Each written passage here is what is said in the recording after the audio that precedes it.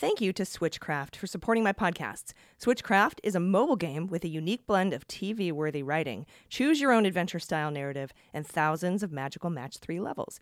Download Switchcraft for free and unlock the magical mystery. Hey all, this is Glenn Kirshner, and you're listening to Mueller, She Wrote.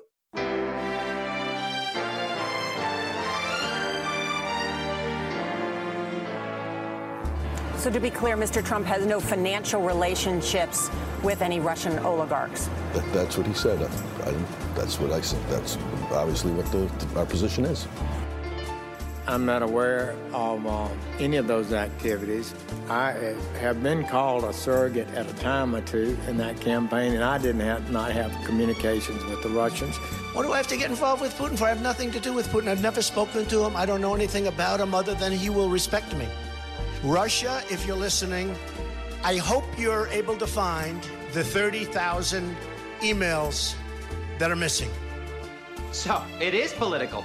You're a communist. No, Mr. Green. Communism is just a red herring. Like all members of the oldest profession, I'm a capitalist. Hello and welcome to Mueller, She Wrote. I'm your host, AG, Allison Gill. We have one big story today, and some sabotage, and some fantasy indictment league. But this first story involves recently released FEC documents about a congressman mentioned in the Mueller indictment of 12 Russians. This is a relatively short episode because I'm off this week. Thank you for allowing me to have a vacation once every 8 weeks. I appreciate you. But I couldn't not report this story. I know that's a double negative, but so is this congressman. So I'll dig into that, and we'll talk about the fantasy indictment league, like I said, with some actual sabotage ahead of that. Hey everybody, it's AG, and today's show is brought to you by Switchcraft. This is so awesome. While Match 3 games can be a lot of fun, it seems like most of them are very similar. Often the themes and characters change, but overall it's the same boring format. They lack that kind of cool, gripping, television-worthy story that keeps you on edge, the edge of your seat. Until now, Switchcraft is a brand new take on a Match 3 game. As you play, you unlock pieces of a beautiful, magical, and gripping graphic novel. Switchcraft is a mobile game with a unique blend of TV-worthy writing, you choose your own adventure-style narratives, and thousands of magical Match 3 levels. The art and aesthetics are awesome. I have to say, I absolutely love this. I enjoy the Woo Woo Witch, unique, different characters. They're all diverse, and I love how unique Switchcraft is. The story features over 85 characters from a variety of cultural backgrounds, as well as differently abled and LGBTQ+ characters, which is amazing. There are thousands of levels to play while enjoying the unfolding storyline. I never get bored because the storyline is so compelling. I want to keep playing just to see what happens next. The story begins with the disappearance of your best friend. You use your magical Match 3 skills to solve the mystery of her disappearance. I love it. I'm on chapter 3 now. Download Switchcraft for free and unlock the magical mystery today. So, relatively short show, but very important information. Let's jump in with just the facts. All right, this story comes from Alex Kuffner, writing for the Providence Journal in Rhode Island. And this story really only came out in local news. H. Russell Taub, the one-time Republican congressional candidate, who was imprisoned for defrauding political donors 3 years ago, illegally sought help from Russian intelligence in his failed bid to unseat U.S. Rep. David Cicilline in 2016, and that's according to the FEC, Federal Election Commission. A few months before the November 2016 general election, Taub, this Rhode Island congressman, running for Congress, sent a direct message to a Twitter account known to be used by the GRU. That's Russia's main intelligence agency, and that's according to that FEC filing. In the message to Guccifer 2.0, Taub asked for a list of Republican donors, saying, "I could use your help to defeat Cicilline." Taub provided an email address and later received a dossier that included opposition research reports, polling data, and other information about his incumbent Democratic opponent in the 1st Congressional District race. Taub, who was 33, violated federal campaign law by, quote, knowingly soliciting, accepting, or receiving a prohibited in-kind foreign national contribution in the form of opposition research related to the candidate's opponent. And that's the conclusion by the FEC. Taub admitted wrongdoing as part of the settlement agreement with the FEC, but he was excused from paying a $31,000 fine due to financial hardship and the restitution he must pay for his previous conviction. If he's found to have misrepresented his finances, the fine will be reinstated. In 2019, after pleading guilty to wire fraud and campaign finance violations, Taub was sentenced to 3 years in federal prison. and ordered to repay $1.1 million that he took through unregistered political action committees. Unregistered. Taub admitted to raising $1.6 million in donations and using more than $1 million of the money on cigars, meals, clothes, airfare, strip clubs, escorts, and the like. Now, the investigation came after a Washington ethics watchdog filed a complaint against Taub with the FEC, alleging his Keeping America in Republican Control Political Action Committee was a scam, violating campaign finance reporting requirements. That's for the mishandling of funds, not the Russia stuff. Taub formed the PAC but never legally registered it. After finding a wealthy couple from Ohio receptive to his appeals for money, he formed the Keeping Ohio in Republican Control PAC to solicit more money from them. Federal investigators did not initially name the couple, but according to the Cleveland Plain Dealer, an FEC document later identified them as Karen Buchwald Wright, the CEO of Ariel Corporation and maker of gas compressors, and her husband, Thomas Raston, a vice president in the Ohio-based company. They gave $1.275 million to this fucking loser. Excuse my French. The recent FEC filing mentioned special counsel Robert Mueller's investigation into Russian interference in the 2016 election. The investigation determined that, quote, the GRU hacked the computers and email accounts of various organizations related to the 2016 U.S. election, including the DNC and the DCCC, and disseminated stolen materials through fictitious online personas, including Guccifer 2.0. That's the filing. The documents sent to Taub from Guccifer 2.0, the documents, were, quote, apparently stolen from the GRU's various election-related hacking targets.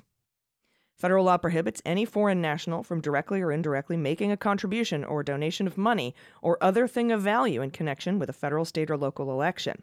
It also prohibits any person from knowingly soliciting, accepting, or receiving any such contribution or donation from a foreign national. According to prison records, Taub was released on January 13th this year.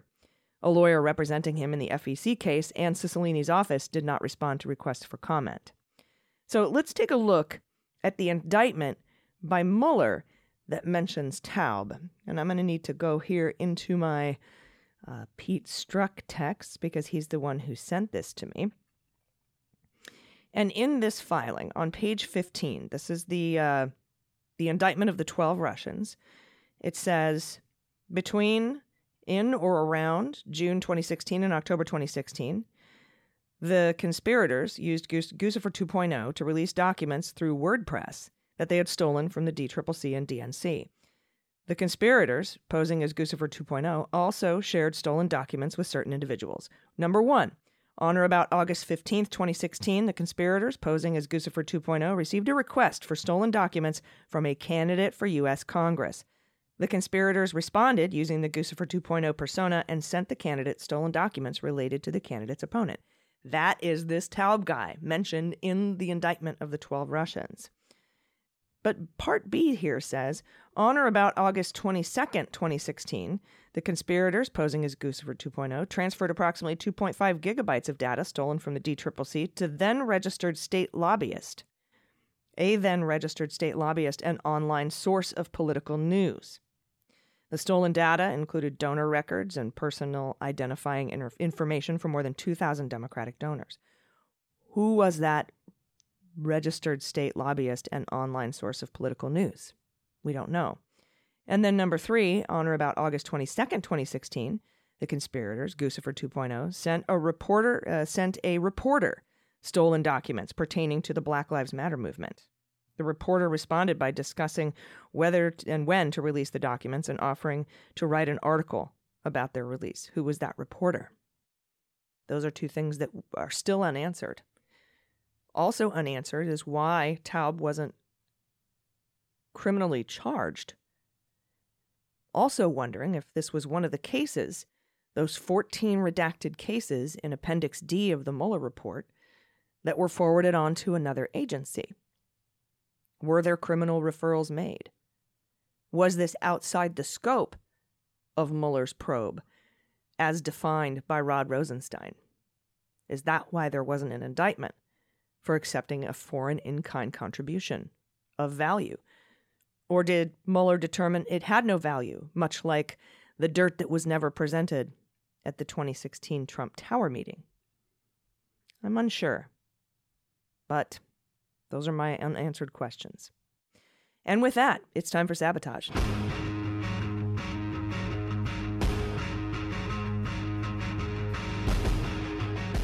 All right, here it is today. Manhattan District Attorney, the new one, Alvin Bragg, has asked his investigations chief to oversee the ongoing probe into former President Donald Trump and his business practices a day after the abrupt resignations of 2 veteran attorneys who had been leading the case for over a year. Susan Hoffinger, also an experienced litigator and recent addition to Bragg's executive team, will captain what has been described as a squad of about 25 lawyers, paralegals, and analysts working on the Trump org case. Over more than 3 years, the group has poured through millions of records related to Trump and his operations at the Trump org, his family-run company, focusing mostly recently on whether assets were illegally overvalued to secure better terms on loans and insurance rates and undervalued to get tax breaks. Bragg's announcement Thursday follows the dramatic departure of Carrie Dunn and Mark Pomerantz, whose resignations signaled a marked shift in the probe. Multiple people with knowledge of the matter say Dunn and Pomerantz felt Bragg, who took office January 1st, was not interested in pursuing a case against Trump and had not given them direction on how to proceed. Bragg's office has said this case, which he inherited from his predecessor, Cy Vance Jr., is proceeding, and on Thursday, his spokesperson said it was not true that Bragg was unconcerned with advancing the matter. The only people I trust in this matter? Dunn and Pomerantz. And I'd like to hear from them. And with that new information, it's time for the Fantasy Indictment League. I'm gonna be indicted! No, wait, it's gonna be okay. Indicted! Honey, Dick. Indicted! Honey. I'm gonna be indicted! Oh, they can't. It's gonna be okay. Just calm down. I can't calm down. I'm gonna be indicted! All right, I'm going to stick with my Florida team. Gates, L.A. Key, Engels, and Sabatini, Anthony Sabatini. And then up in the D.C. USAO, U.S. Attorney's Office. And this is part of the 1-6 investigation. I'm going to pick Sidney Powell. Over to the Southern District of New York, I'm going to go with Rudy Toensing and Geneva. And then, let's see, superseding George Nader indictments. We got a recent story, I think I talked about this last week, that the FBI had gotten a warrant to look into old Nader stuff because he was indicted for funneling illegal foreign money to the Hillary Clinton campaign, but not to the Trump campaign. So we'll see what happens with that. But I think superseding George Nader indictments are on the way. And I'm going to keep superseding Weisselberg on the team, even though we lost Dunn and Pomerantz. I still think that they were poised to add more charges to Weisselberg and the Trump organization, but maybe not Trump yet. We will see. If they couldn't get Weisselberg to flip, then, more charges make sense. All right, that's a show. Thank you so much for your support. Thanks to our patrons. We also have a new episode of the MSW Book Club out today. That's episode 8 of Corruptible by Brian Klaas. And I'll be back with an abridged version of the Daily Beans tomorrow. I am on vacation, but I'm just going to do a little tiny bit of work. I'm not really going anywhere, so I want to get those headlines out to you. And we have a lot of great content via interviews that you've never heard before. So tune into that. And until then, please take care of yourselves, take care of each other, take care of the planet, take care of your mental health, and vote blue over Q. I've been AG, and this is Mueller, She Wrote.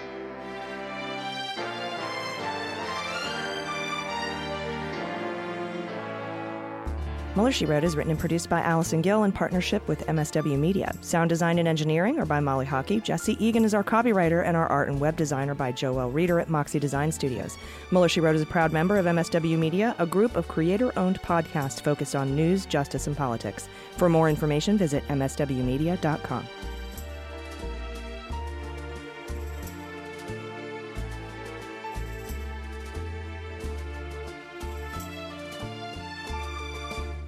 MSW Media.